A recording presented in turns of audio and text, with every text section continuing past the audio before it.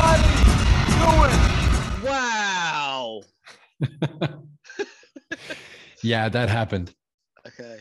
What was going on, man? How did that come about? I took a break, brother. Was it a hiatus? I don't want to say I didn't take my ball and go home. I wasn't quitting. I got some messages saying, you've given up. You've thrown in the towel. You're a loser. No, I took a break, brother. Yeah, like I said, I did notice. I thought that you'd go on holiday again, but clearly not. It's No.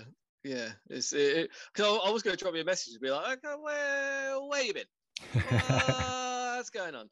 But I thought, he's probably just swanning about, isn't he? Yeah, man.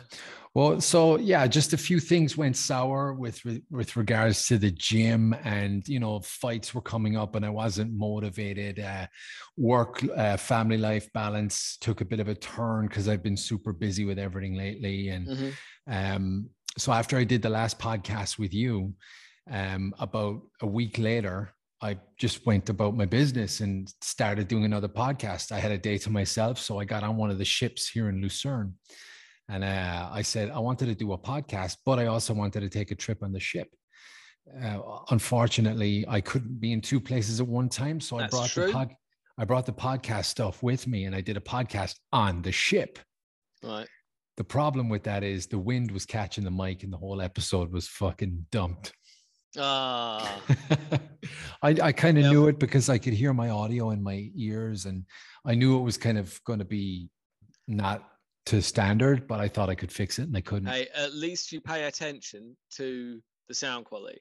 Yeah. At least you pay attention to that, because it is advice. Because believe it or not, people have come to me for advice before. Because I'm about 120. Well, actually, that doesn't include my fight breakdown episodes. So I'm probably, in theory, double that. I'm probably about 300 or so episodes in. So through pure trial and error, I'm not saying I'm God's gift or anything, but I do know some of the do's and don'ts. You know what I mean? Yep. But some people, they take that advice on board, and I see their content. I'm like, good, yeah, no, that's loads better. But then there's some where I'm just like, well, that's just gone one ear out the other, hasn't it? Because you're still not using mics. You're still the sound quality is awful. Like, you're still not editing it. Like, the excuse was, I want it to be raw. It's like, yeah, raw doesn't have to be shit though, does it? Yeah. In the words of Brendan Schaub, there's meat and potatoes. You got to have your meat and potatoes, Yeah. You go. So yeah, that episode went sour. I had to delete the whole goddamn thing. And it was a good episode. It was a post-fight analysis of our last podcast together. So I kind of wanted to see that. So I came back home, tried to edit it, failed. I sat here and I redid the whole episode. And when you're redoing something that you've just and your heart's done, just not in it. Yeah. Your heart's not in it. You feel like you're repeating yourself. And I'm like, I just did a second episode and I came across very, I watched it back. I came across very like agitated. Angry. And so that got dumped. I know exactly how you feel, because this is on par with that, like, if not worse. Because yesterday I've gotten back into playing GTA Online, and I did like a really hard mission. It was super hard. I did the whole mission. Literally, all I had to do was get back to my my agency. I literally, you got those like little glowing circles that you. I'm not a gamer. Basically, there's a glowing circle you walk into, and that's it. Mission complete. As I was approaching that circle, literally my connection dropped out and it booted me out of the game and saved none of my progress. I was pretty. So I know how you feel, is what I'm saying. Yeah, man, it was tough. It was annoying, So that happened, and then a negotiation with the gym. I was full sure we were getting back in the gym, back inside, ready to sign a deal, and they had their blinkers on, and the negotiation went sour. We both walked away from the deal. So the search for the gym continued. So at the end of that week, man, I literally, and no disrespect, I was like, fuck everybody. Fuck the gym, fuck boxing, fuck UFC, fuck Bert Green and his fight picks. Yeah. I was just flipped the desk, pissed off, right? And glory be to our Lord Jesus, Savior above in heaven. He granted me a concert. and it was my first concert back in 825 days. And I'm at the show. I'm having a great time. One of my favorite bands currently, Meshuggah. I had perhaps one or two whiskeys inside me at the time, and I thought, hey, I'm going to get the fire back soon. You better be ready to go. I need to call my boy Bert. We're going to be breaking down again soon. So hey, do a podcast intro just so you wake up tomorrow morning not remembering a thing from the night before and realize you've got a podcast to do. Excellent. Well, so that's what happened. I'm glad that I was on your list of people to call in. So yeah, there you go, man. Yeah, couldn't be happier to be here, honestly. Awesome, man. It's always a pleasure to have you. If you don't know Mr. Bert Green, go to the Bert Locker on YouTube, guys. He's the guy I go to for fight picks, so that when I regurgitate stuff on this microphone, it comes across as genuine. You know. I would just caveat to that is that the research I do is genuine, and the way I break them down is genuine. My picks, awful, terrible. Just but I don't do the picks to if you're betting on mixed martial arts to make money. It's the same with any other gambling. Just get a lot of capital, bet on the favorite every time, and turn it into a system. And then eventually, bookmakers will not let you gamble on their sites. They will not let you go into their casinos because their house always wins. And when they don't, they will just block your account. Like I know professional gamblers, and literally that's what they do. They have to get new accounts like every kind of month or so because they gamble with a lot of capital, just betting on the favorites every time. There's a reason they're favorites, guys. The bookies are very rarely wrong. And yeah, so it's, like I said, I make bets because it's fun. And what I do is I put them together on what I like to call an MMA scratch card. It's like a scratch card, only you get to watch people punch each other in the face whilst you're scratching it off. And that is what I'm all about. There you go, man. That's why I love watching your stuff, though. And when I get to have you on this episode or any other episode, I don't get to see your picks beforehand. So I gotta start doing my own research and I gotta start digging. And I go to the big bucks, the big podcasters in the US. But ever since I did my first episode with you, I'm like, hey, this guy knows what he's talking about. Maybe fucking listen to him, you know? Yeah. You caught me. You always catch me on research night as well, which is good. Yeah. So literally, this is the night that Well, I mean, obviously, the fights are tonight. I've just ruined the whole thing, haven't I? Yeah. We're playing time travel. The fights are tonight, but yeah, basically, what I do is I sit with my two screens and I just watch fights for a few hours, and I love it. It's one of my favorite things to do. I just go through the card. I'm like, I remember his face. I'm sure I've seen him, but let me just have a look at Fight Pass. It's what Fight Pass is very, very good for. As far as a fight library goes, there's really not much better out there. And yeah, it's one of my most enjoyable evenings, honestly. It's like you get to watch. Oh, I remember this guy. Yeah, he's very good from this range. He does this very well. And then I put that in my little spreadsheet here. Spreadsheet's getting pretty big now. There you go. I'm having to put filters on there so I can actually narrow it down to just the fighters I'm talking about at the moment. Yeah. And when you're researching, do you watch full fights? Do you watch highlights or do you just go on written text?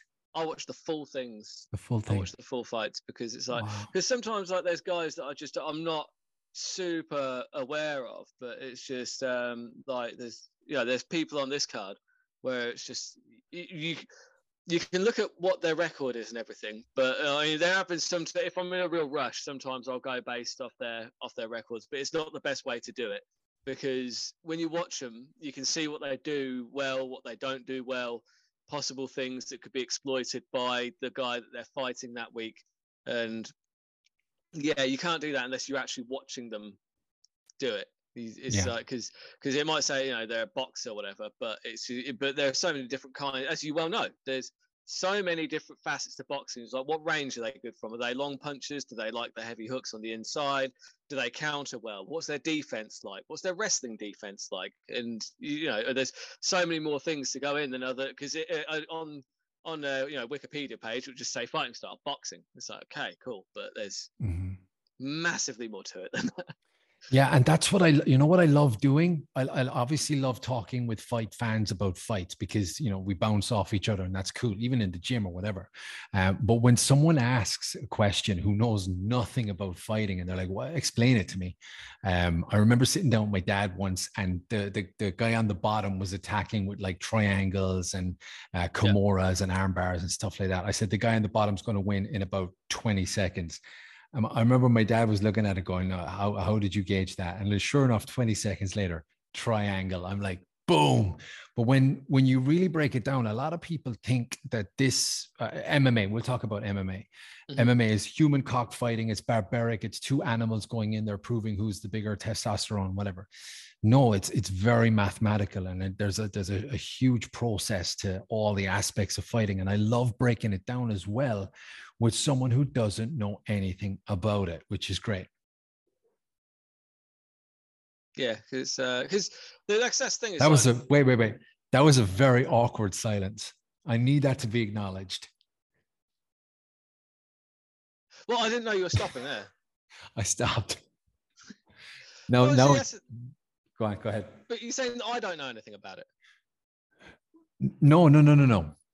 I'm talking about no. God damn it. Now it's just pure unnecessarily awkward.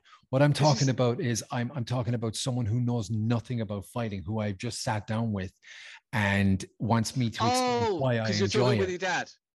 Yeah, if it was my dad or just a colleague or a friend who sees how important this sport is to me, and they think that it's human cockfighting, that it's two animals going in there to kick each other's ass. I get you. Yeah.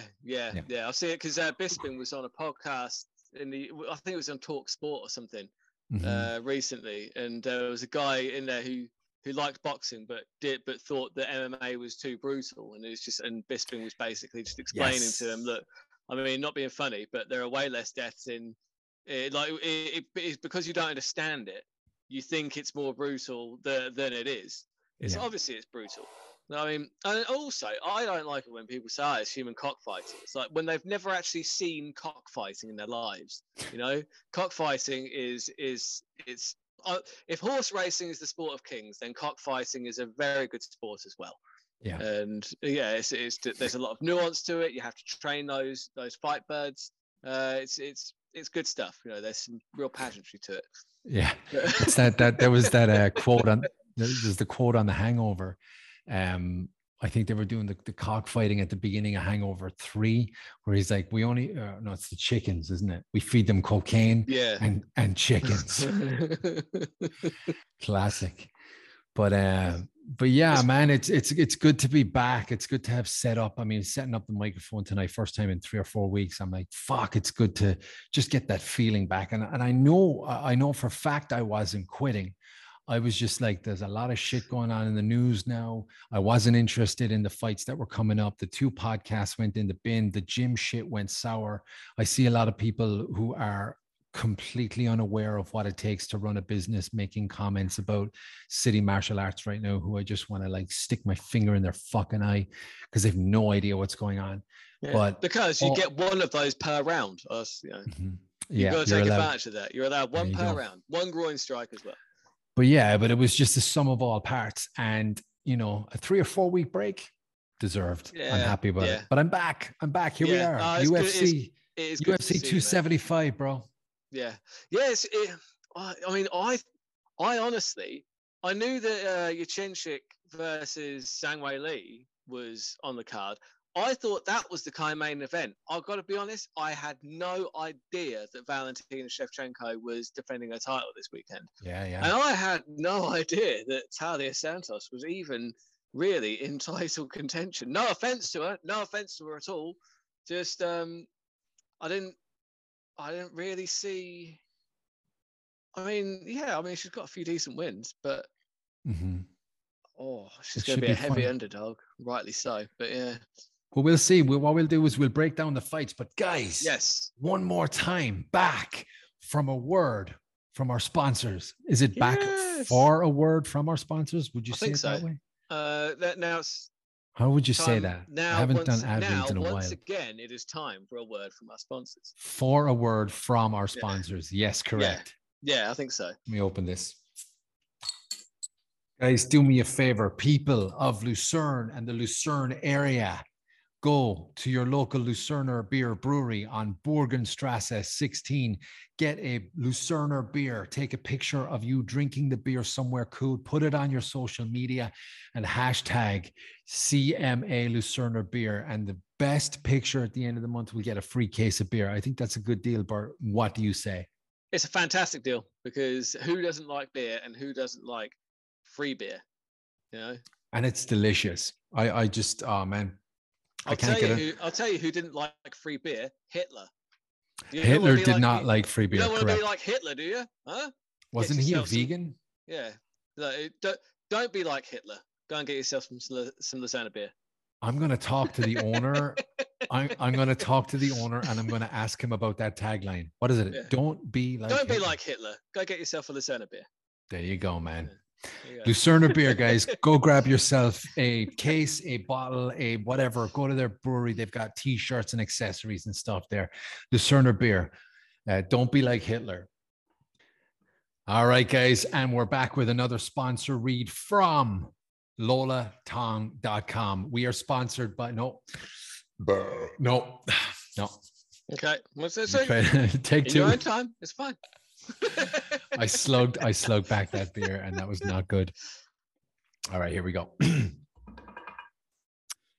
Guys, we are also sponsored by lolatong.com. Do me a favor, guys, go to lolatong.com, check out their website, check out their attire, their fashion, their collections, their who they work with, what they're doing right now. Check out their social media.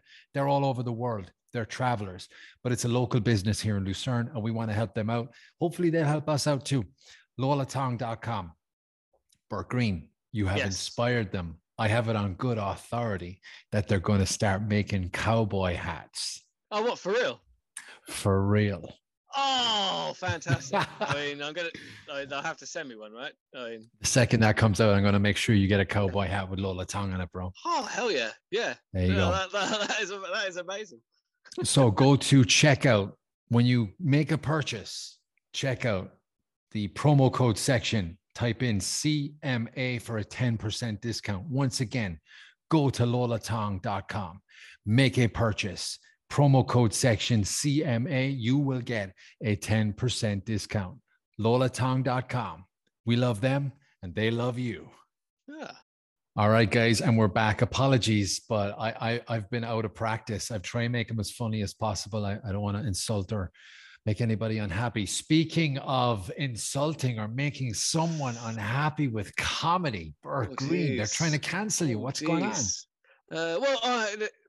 As I said in my post, I'm not relevant enough to be cancelled at this stage. So, right. And that's unlucky for them, really. That's unfortunate. Have a go. You can't cancel me. I haven't even gotten started. Anyway. Love it.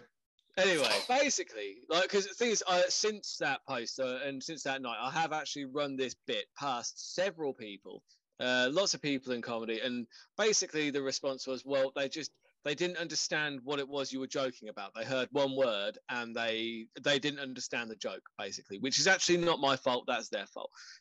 However, I would say that the night in question, it's a bit weird in that it's not separate from the people who've just gone for a drink and the people who've gone for the comedy night. It's not advertised particularly well, and that's not the promoter's fault. That's the bar's fault, honestly. And they end up with people that haven't necessarily gone there to see a comedy night. So that's dicey. Yeah, I understand. So I understand. I don't want to upset people who have just gone out for a drink. But it is a new material night. So from my perspective, it's like I need to be able to do new material and not think too much about who it's going to offend or who it's going to upset, because they're new ideas. I'm just trying them out. And without that kind of freedom, for me, it's not a new material night, because I did say this to the promoter, who said, he said, look, I just want to clarify, I think you're great, but I didn't hear the bit, but basically, this table of women said that they got upset at the 3 rape jokes that I made. And number one, right? I was not expecting that. I don't have any rape jokes in my set. So I was a little bit confused, let alone 3. Like, they're just, it's not a thing. I think I made a joke about Louis C.K., but for clarity, I think they misunderstand because he never raped anybody. So what? No, that wasn't. So what are they talking about? That's again them not having the knowledge to differentiate what was going on. And the only bit that I think that they could have possibly even heard the word rapist was I did a bit. Well, it's a new idea. That I was kind of working on. I've actually reworded it since because I do take, I'm very capable of taking criticism, and I can reword bits so that maybe it doesn't focus on that part of it. But basically, the bit was, why do people need to stop putting inspirational quotes on pictures of Mike Tyson? He didn't say any of that shit. He was too busy biting ears and raping people, right? And that's yeah. But it's like, well, and it's a bit weird, isn't it? It's funny that if you're good enough at sport, you can basically start getting away with more and more shit. Look at O.J. Simpson, for instance. I mean, he allegedly butchered his wife and a waiter with a carving knife in an alleyway. But by the same token, he did rush for 2,000 yards in a single season. So you've got to give him some leeway, haven't you? And that's the joke. I'm making fun of the irony in the people getting away with stuff, and also the fact that people forget. It is to. I think actually, because it even upon reflection, I don't really like the joke because actually, the Mike Tyson thing. Yes, he did time for that, but it was one of the biggest stitch ups like ever. If you know the actual story, it's quite. It's not good for any party involved in that, honestly. And it was a bit of a stitch up. So actually, to be fair to Mike Tyson, I think I'd remove the rapist bit from it. And also, I wouldn't want to upset Mike Tyson. He seems like I'm a Mike Tyson fan, by the way. I do like Mike Tyson. He's one of the best offensive boxers who ever lived. So I am a Mike Tyson fan, but I just think it's weird that where people draw the line on scumbaggery. Like they forget that in his day. Tyson could be as scumbaggery as anybody. Yeah, it's true. But people have forgotten that, and it's very true. Now, this is where I was. You just hit the nail on the head because I was about to say, what type of snowflake goes to a comedy show and gets offended by a joke? Where do we start drawing the line here? Because one of the quotes in the comments section that I read was that comedians should not be allowed the freedom to, whatever, unless you're a political analyst giving your political point of view on stage with a stick in your hand. No, I want a comedian to go up there and make me laugh because there's this really emotional moment in a podcast that I actually go back on quite a lot. It's an episode of this past weekend, Theo Von. Yeah. So Brian Callen was on the show with Theo Von, and Theo Von goes through huge insecurity, like massive insecurities. And Brian Callen made him cry. He said, people go to your show to not think about what's going on in their lives right now. They're not a dad, they're not a husband, they're not a wife, they're not an employee. They're just there for that guy to make that person laugh. And there's no line. You got to keep laughing, even at the sad things. You know what I mean? And like when you said that the goddamn bar was not properly advertising it as a comedy show, I guess people were just not understanding of what was going on at the time, and that's perfectly understandable. But and that's the thing. It's like also. I can't be tiptoeing around what people decide to find offense in and what they don't, because not being funny, but there was a comic on like after me who I think is hilarious, by the way. I have no problem with the bit at all. I don't want to say the bit because I butcher it, but like it effectively it's a kid's cancer joke, right? Fuck. Yeah, but he does it in a funny way, and it's meant as a joke. And it is funny. It's obviously he doesn't really revel in anybody getting ill. But what my point to the promoter was like, well, okay, so where are these people drawing the line then? Well, that guy, like the other comics can joke about. They can joke about that, but me making a joke about Mike Tyson, that's over the line, is it? Mm-hmm. I don't. It's what people offense like comedy is subjective. And if go on Twitter and you allow any of that shit to offend you, or if you go to a comedy night and you allow that to actually affect you in a way that, oh my God, I can't continue unless I tell somebody and cry about how offended I am, kill yourself. Yeah. Just don't go to a comedy night. Or just don't go. Exactly. But you know, again, Bill Burr had that bit, right, where he was asked on TV, where he outsmarted reporters. He was asked, don't you think you went a little too far with the Catholic Church jokes? Don't you think they went a little too far? Yeah, it was very like, you know, when you really break it down, all right, we can have this discussion, but bear in mind, I'm a comedian making jokes. Marilyn Manson had that amazing interview back in 2002 or 3, where he was basically saying, don't you think that your music is causing all this chaos and destruction among the youth in our generation? And he's like, I'm just a rock star up on stage singing rock songs. Why don't you talk to the politicians who are actually causing the chaos with the like with the wars that are going on, with everything that they're, you know, I don't even know what to even say about that. But when you're a rock star singing songs, you've got one job: sing the songs, entertain the crowd. And comedians make us laugh. Yeah, that's enough. That's it. Look, like I said, it might not have been the fun. I would say at worst, it might, because again, it's a new bit. It's clunky. I'm trying to find, you know, the funny in it. There is funny in there. Like I said, I've reworded it slightly, so now it doesn't sound quite as kind of brutal. But it's just, but the joke is still there, and it's still funny. People put so many quotes on top of pictures of Mike Tyson that he never fucking said. They do it with all celebrities as well, and that's just why social media can't be trusted, man. Oh, dude, if it's on the internet though, it's got to be true, right? Oh yeah. So yeah, let's swing it on. Let's move on. Moving on. UFC 275. I think one of the first full UFCs that I ever watched was UFC 75. I think it might have been. I saw one fight. The first fight I saw, I think, was Chuck Liddell versus Babalu Sobral. But then the first that was. I think that was the first event I saw as well. Oops. I think the first one I saw was 75. That might have been Randy Couture's return against Tim Silva, heavyweight. I think that's what that was. I could be completely wrong. When he came out of retirement. Yeah, when he came back out of retirement and then hit Silva with an overhand right. Right. Yeah. Wow, vicious. Yeah. So tonight, it's dropping tonight, UFC 275, man. I'm excited. You know what? I'm not totally familiar with the full card, but I'm super excited for the final 3 fights of the main card.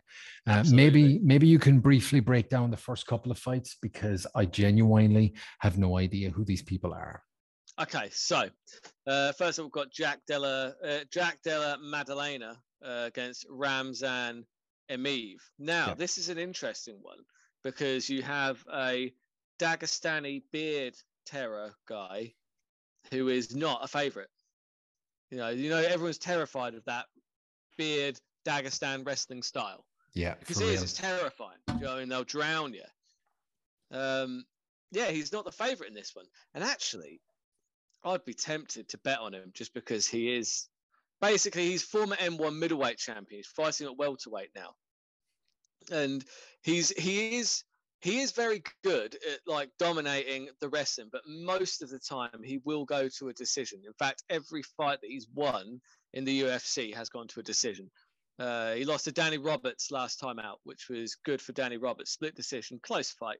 But his opponent, Jack Della Maddalena, is Australian from Perth. Now, he's not really had many fights in the UFC, but I did watch one of his fights earlier. And you know what? His boxing is pretty good. Like he's got a lovely 1-2 that he uses to close the distance, and he has quite a lot of power. He's got a very powerful left cross when he uses his 1-2 to get into that range, and then he can be quite crushing with that left cross. So. And he's also got two huge cauliflower ears, so I guess wrestling is in his repertoire as well. His nose is also halfway across the face, so I don't know if that means he's good boxing or bad. He doesn't have that left hand up, I'd say. But yeah, I really can't call this one. I don't know these guys enough. Well, I don't know who's going to win, but I'd fancy Ramazan Emeev as an underdog. I'd definitely by decision. Let me just quickly log into my gambling site because I just want to see what the odds actually are on him. Because sometimes the American odds on the UFC page are quite different to the odds in the UK. Where is he? Ramazan Emeev. Yeah, he's underdog here as well. 3.25 on the decision. If he wins, it's almost certainly going to be a decision. Right. And is he like, is it more lay and pray? Or is he Khabib kind of like just hold you down? He'll hold you down. He's very Khabib, but he will go for the submissions. He's got a few like in M1, but he's very much positioned before submission. He's quite safe in that kind of style. But yeah, actually, I mean, it wouldn't be surprising to see him get submission. Actually, that's 7-1. That's not terrible. I haven't even put my bets down yet, but that might be one that I go with because it's basically, it depends. If it stays on the feet, I think Madalena's probably going to have the advantage. But yeah, you never quite know until they square off, do you? So. And then we got Rodrigo. How do you pronounce that? Rodrigo Rogerio Bontorin. How are you pronouncing that? It's Brazilian, I guess. Yeah, Rogerio Bontorin against Manil Kape. And you're saying it's not Cape? It's Kape. Yeah. It's Kape. Yeah. Well, according to John Anik, I watched one of his fights earlier. This is classic striker versus grappler, really. Yeah. You've got Bontorin, who's a BJJ black belt, and Gile Ribeiro, and that's Kape. A fantastic pronunciation. Do that again. Gile Ribeiro.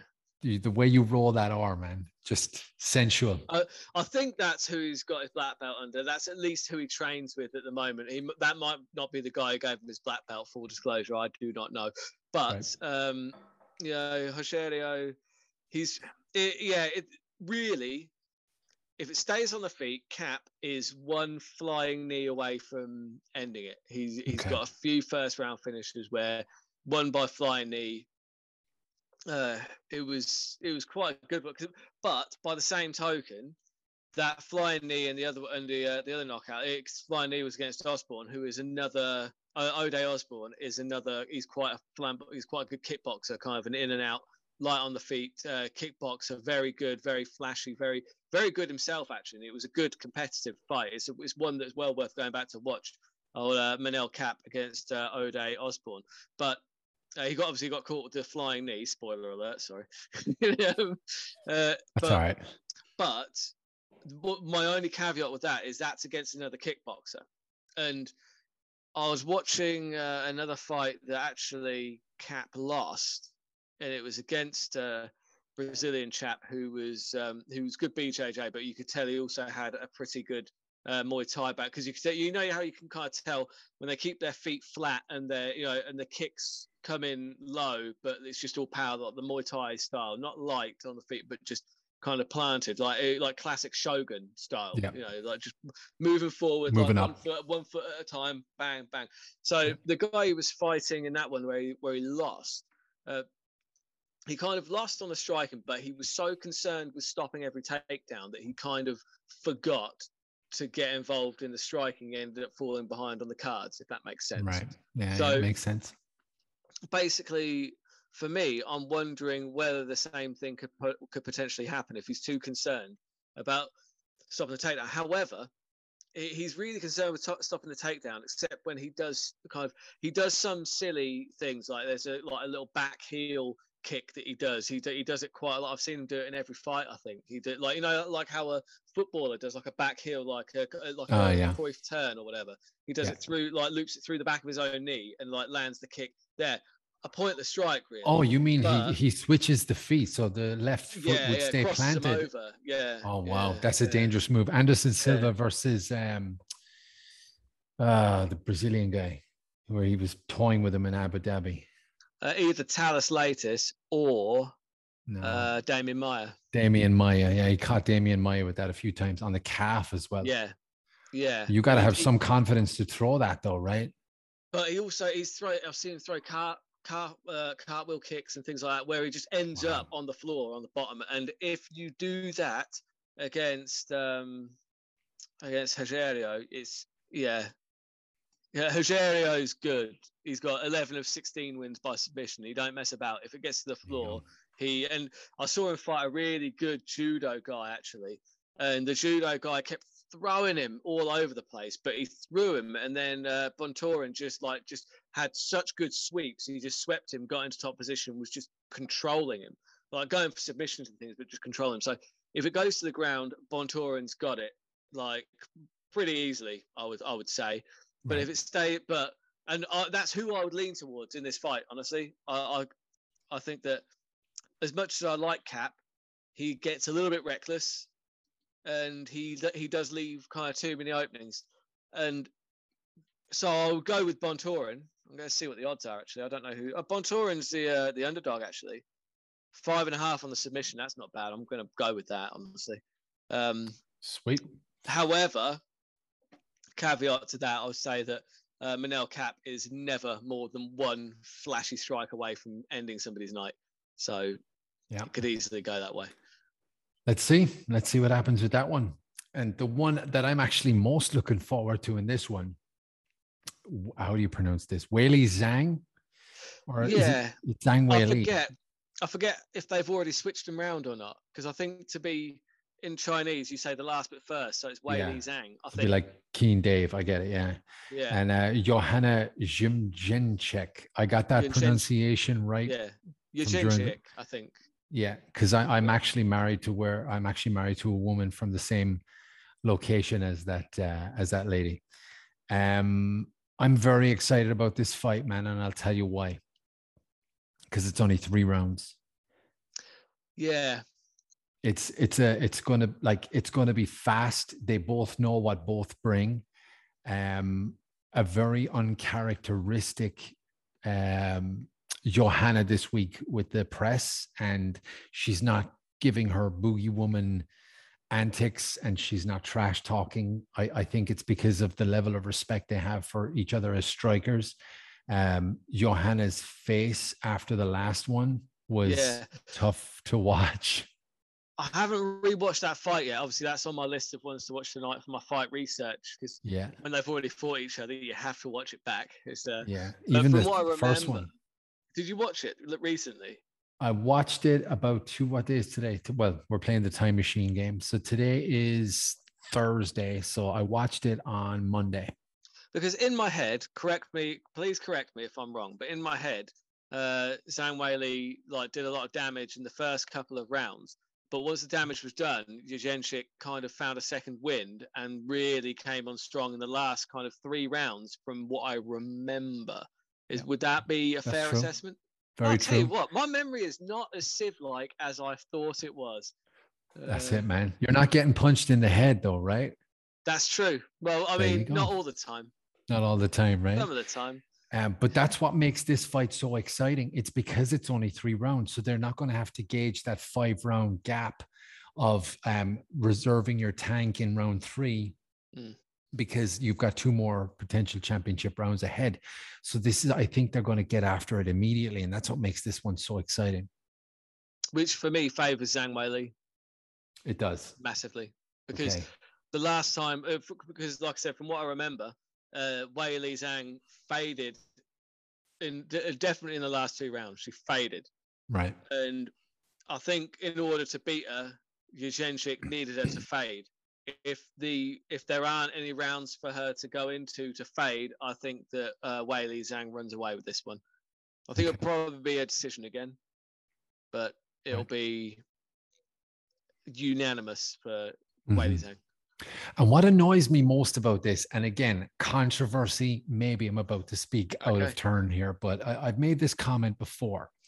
And it's only on women. And the only reason I can make this on women is because they've on Instagram, they've sexualized their whole presence in the UFC. Not all of them, but some of them, especially like the poster girl for this is Paige Van Zandt, right? Oh yeah, but she's not really a fighter anymore. It's tough, man. It's really tough. And with Johanna, like she came into the UFC as this fucking assassinator, Yeah. this killer. She would put these girls away. Like she This was kind of pale, goofy looking assassin. yeah, she didn't That's, give a fuck about how she looked on weigh-ins yeah. day. She was just going She in looked like there. Brandon Moreno. She looked like Brandon Moreno. So, Exactly. And she would put these girls away like it was yeah. nobody's business. The second she gets some little up top surgery, she starts Hey, posting pictures on Instagram, you know, on the beach in Miami. And, you know, you see her career since all that happened. It's just been on the downward spiral. I think that possibly would have happened anyway because Yeah. I don't think that her out of octagon activities have been a detriment to her fighting. I think that honestly, the rest of the women's division just kind of caught up because if you remember, she was just a step ahead. I'm not saying she wasn't attractive beforehand because the thing is like it's weird. Like when they're in the octagon, I don't really think of them in that way at all. Like because I'm there to watch fighters, but I don't either. with the exception of oh god, I've forgotten her name. Mackenzie Dern. No. The one who fought at Phillies Herring. No. Rachel Ostovich. No. You wouldn't. It'll come to me. That's what she said. Oh, she's brilliant. She's like literally. She is incredible. Come on, man. Get the name. Get the name. No, we'll have to move on. It'll come back. The people watching want to Google her immediately. Are you thinking of Beck Rawlings? No. Are you thinking of Paige Van Zandt? No, absolutely not. No. I'm not a huge Paige. I don't like. I've never really thought Paige. I understand that she's conventionally attractive. You know, I've never been a huge fan. One of the funniest memes I've ever seen is, you know, that scene from Dumb and Dumber where they're in the shaggin' wagon and it's the guy who the guy who's trying to find Jim Carrey and Daniels, and he's like, "Hey man, do you want to hear the most annoying sound in all the world?" And it's a picture of Paige Van Zandt with a microphone in her hand.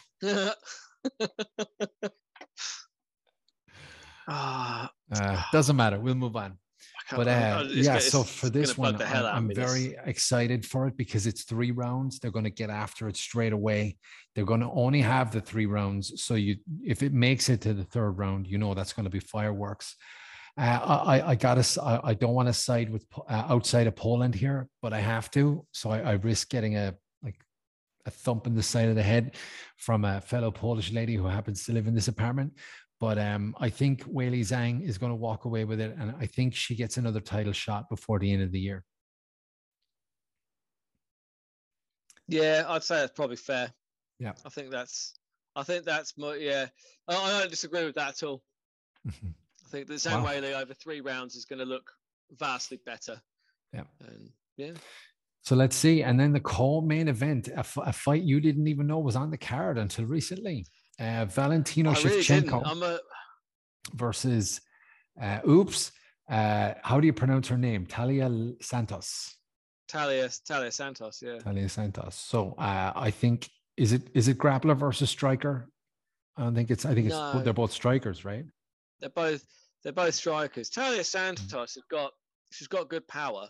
I do remember she's got like a heavy Muay Thai style from what I remember.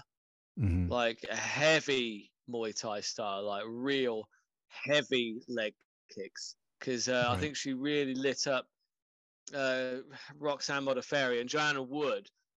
She was lighting up before before they went to the floor and she got the submission in that one. I mean, yeah, she's probably the next in line, but when you've got rank 4 fighting the champion, you're kind of like, yeah, what are we doing here? Does she have a chance against Valentina? Yeah, she's got a chance. Small one. I wouldn't. Again, though, look, if you want to take an underdog, go with Talia Santos. She's got heavy Muay Thai, heavy power. If she connects with anyone, they're going to sleep. All it takes is one. All it takes is for Valentina to just slip up one time. But I think the odds of that happening are very, very slim because Valentina is a machine. Yeah, agreed. She's just that good. Yeah, I think if we're going to go with just Muay Thai alone, and especially with Valentino's ability to capitalize if she gets the knockdown, she runs straight in. She gets a dominant position. She at least secures half guard. She never goes into like full guard, and she gets that top position. She good solid ground and pound. I don't know if like. Does she have the knockout power? Has she had any knockouts as of her last 5 fights? I don't think so.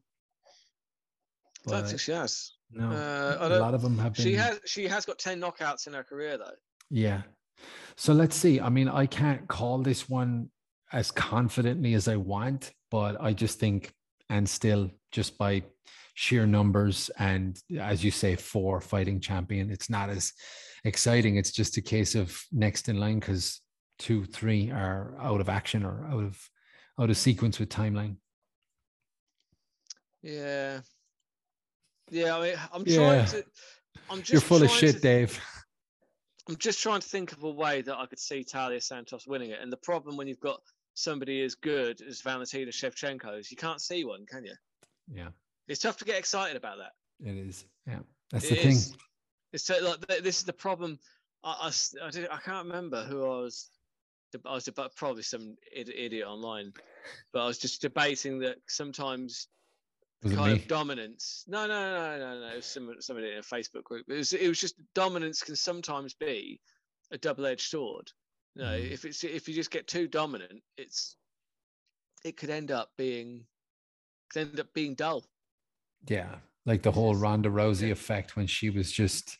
Because you need jeopardy. That's what I would say. You need some jeopardy. I don't think there's really much jeopardy in that fight because I don't think that there's anything that Santos does that's particularly going to threaten Shevchenko. I mean, outside of the power, she does have like power, especially with the leg kicks, but I don't see her being good enough to catch Shevchenko. Unless Shevchenko gets overconfident, complacent, and slips up like Joanna did, arguably, against Namajunas. Yeah. But I don't see that happen. I just don't think that Valentina has that in her personality. Do you? I mean, she's just proved that anybody outside of she fought Amanda Nunes at 145? That was at 145, right? Tabatha Ricci. Damn it. Tabatha Ricci, the stripper. Tabatha Ricci. That's my favorite in the UFC right now. Honestly, Google a picture, put it up. Tabatha Ricci. God damn it, that was driving me crazy. I think I know. Is that the stripper, the one that got up on Joe Rogan last time? No, it's not her. But Tabatha Ricci is my absolute favorite. She doesn't know this yet, but we'll be married someday. Tabitha, and Ricci is R-I-C-I? R-I-C-C-I. C-C-I. So, nickname's the Baby Shark. She's lovely. She's a decent fighter, but she's also just strikingly attractive. Right. It's the long hair, right? Long, lush hair like you. Everything. Just fantastic. I'm so glad that I remember that was really it was like when you got like a kind of like a bit of cereal stuck in your teeth. I was just like, why can't I remember? Amazing. Okay, just in time to really focus on the main event. There just in time. And the main event of the evening, I'm going to get this pronunciation correct because everybody has a different one. My one is Glover Teixeira. No, it's Teixeira. Teixeira, okay, because a lot of Teixeira and Yuri Prochaska. I'm going to let you have it. Prochaska. Prochaska is a really easy one. Yuri Prochaska. I mean, it's easy for you. Don't make me feel terrible, bro. No, I'm not. Yeah, okay. It's, let me do it without your interruption. Prochaska. Yeah, that's right. Perfect. Okay, I want to make sure I get that right. Yuri Prochaska. All right. So for people who don't know, Glover Teixeira is a UFC vet for many, many years, former training partner of I was about to say Kurt Cobain. Of Chuck. Kurt Angle. Kurt Angle, yeah. Chuck Liddell, he's been in the UFC 13 years or something like that. Yeah. He's been there, done that, worn the t-shirt, has had wins, has had losses, in my opinion, has the title via a very unexpected win against Jan Blachowicz. And this is his first title defense. against a guy who's in his third fight of the UFC. This is number 3 for Yuri. So this is a tremendously exciting main event.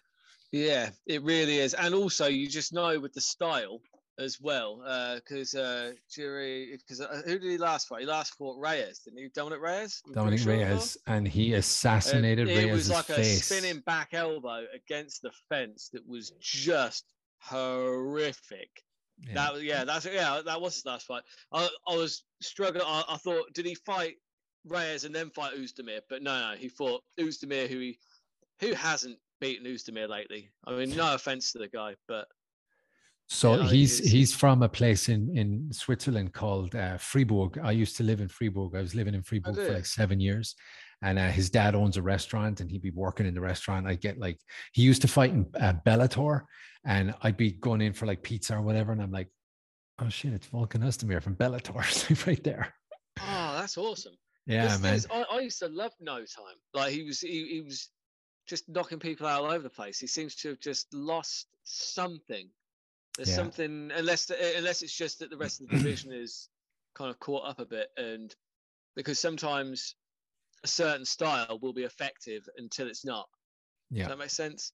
Because you see it happen a lot in American football. Like the Jacksonville Jaguars had like a really good season one year because their defense was just unstoppable. Like their defense was crushing everybody. They re-signed every member of that defense bar like 1 or 2 players, I think, for the following season. But because they did the same things, all the other coaches had thought up ways to get around it, so they were nowhere near as effective. And it's the same in mixed martial arts. Right. Sometimes a new style comes along. Eventually, that Dagestan wrestling style will not be as effective as it is right now. Coaches will figure out a way around it. They will figure out a counter to it. It will happen. It will take a few years. But in 5-10 years' time, you'll see the Dagestan guys start to struggle against something else we probably haven't even seen yet. Yeah, true. You know what I mean, it's just how it progresses. But I'm excited for this one, and I'll tell you why. Because I there was a part of me this week that wanted to say, I'm not going to call it. I can't call it because I don't want to sound too confident. But that's boring, and that's not why we press record and send this out for our people to watch. I think Yuri gets it done, and I'll tell you why. Because the blueprint of watching Alexander Gustafsson take out Glover with those long, unorthodox strikes. He's got this, it's like an uppercut, but like it's like a jab. It was the Mortal Kombat combo, I like to call it. It was insane. Sensational. It was sensational. And when you have a fighter like Jan Blachowicz, who's not as big and doesn't have those unorthodox strikes, you can really get in on that striking. But when it's unorthodox and it's coming from all these different type of, do we say samurai angles? Because he's just all over the fucking place. And he's got the coolest hair in the UFC with the little man bun like a soccer mom. But I just think, or wow, that was all sarcasm, sorry. Oh, good. But I just think I could be completely wrong, and on Sunday I look like a fool, but I just think this guy is going to be a disaster for everybody in the division for at least the next 2 years.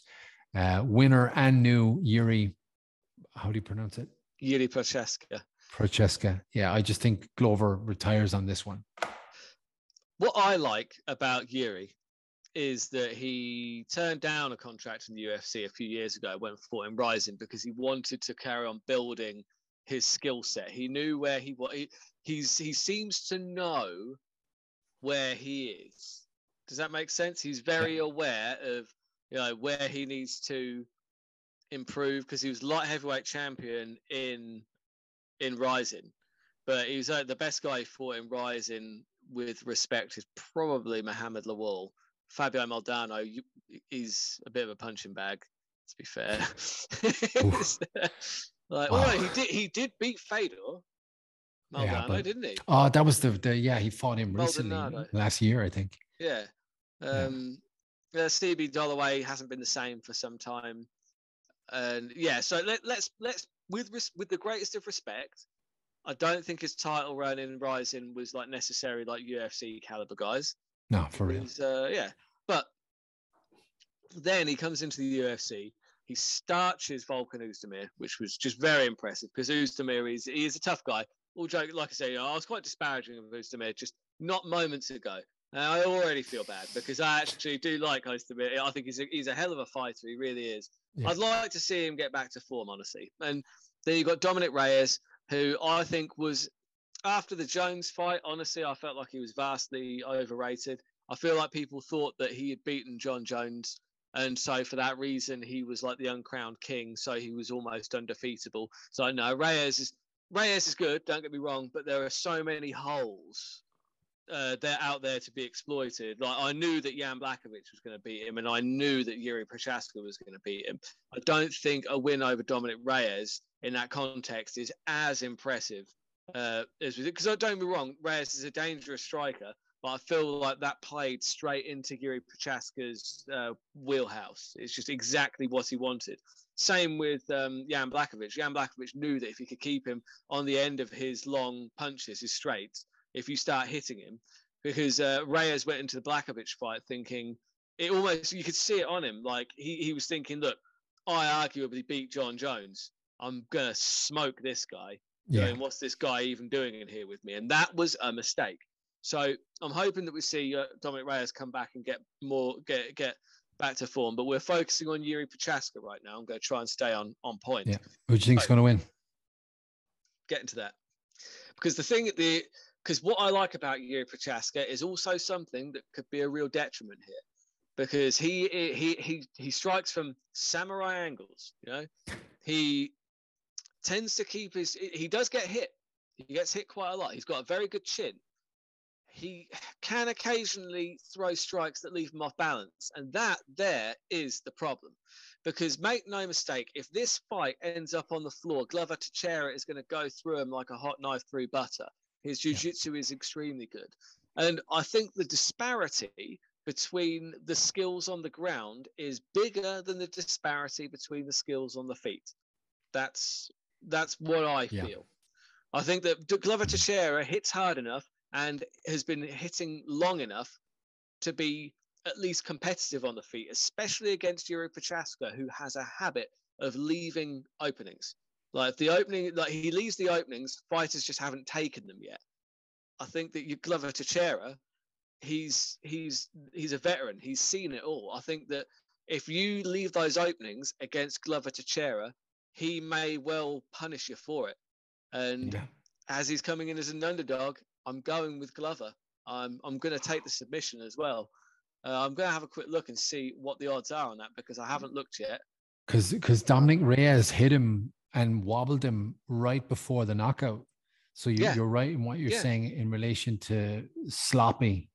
Yeah, he leaves openings. But can Glover Teixeira hits really hard. Sorry, oops. Sorry. But yeah, he just like is Glover, when is that going to happen? Is that going to happen when Glover is aware of where his surroundings are, where his senses are, when it's early in the fight, or when he's exhausted and it's round 3 and 4, and then Yuri gets sloppy?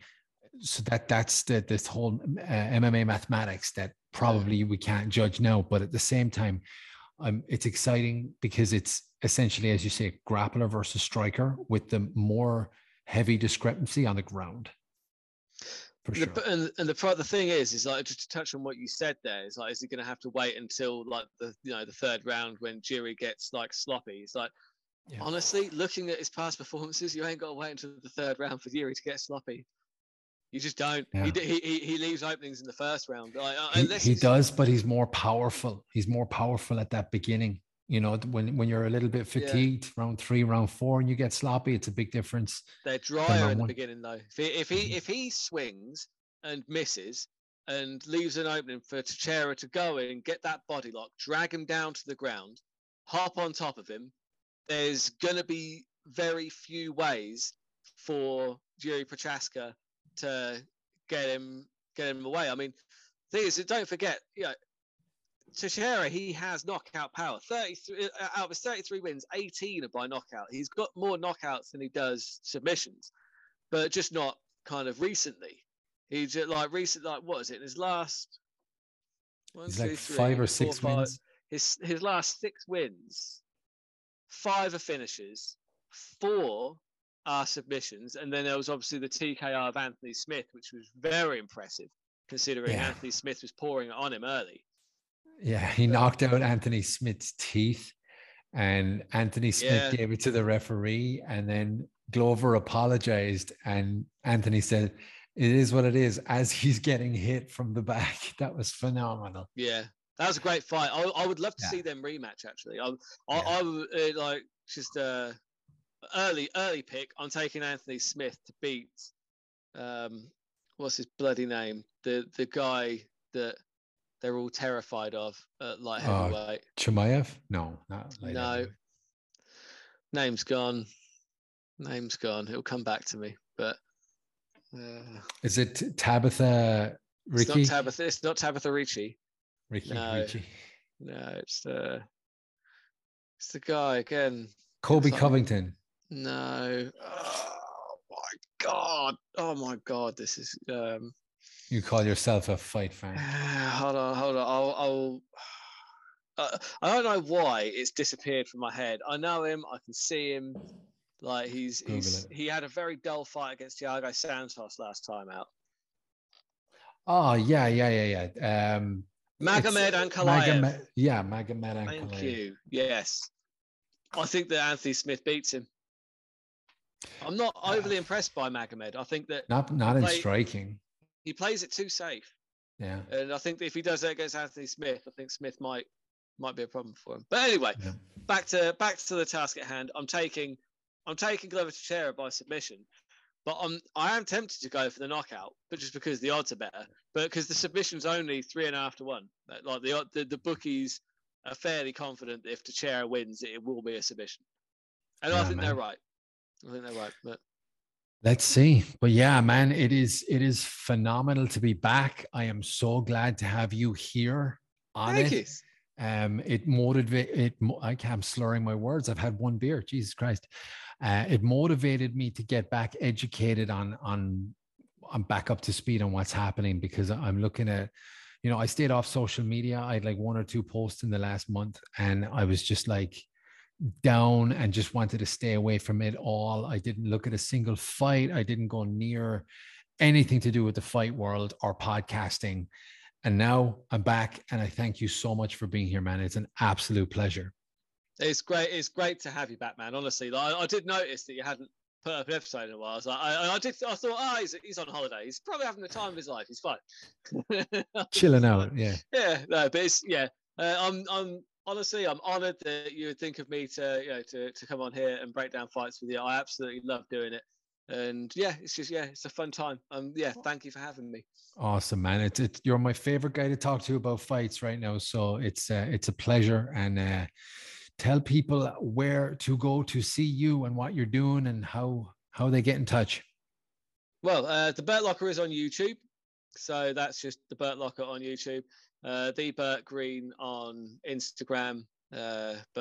I'm also on Patreon as well. And just a little update on the Patreon stuff. I've figured out a new way of doing it, just to give my Patreon members a little bit extra. I'm going to be, because I break down a few fights, but there are now going to be a fight that's exclusive to Patreon every week. So during the video, I will say, right, next I'll be breaking down such and such versus such and such. I've got some good insights on there. It should be a fun one to break down, but that is going onto my Patreon. So head over there now, and then I'm going to edit that out, and I'll drop that as an exclusive video for the Patreon, because I feel like my Patreon subscribers do need to get a little bit extra as well. And also you get early access to all the picks as well. You get them a day early, and you get exclusive fight picks. So yeah. So. Excellent, man. In my internal rant last month, I was like, "Fuck Burt Green and his Patreon." I haven't had a chance to subscribe.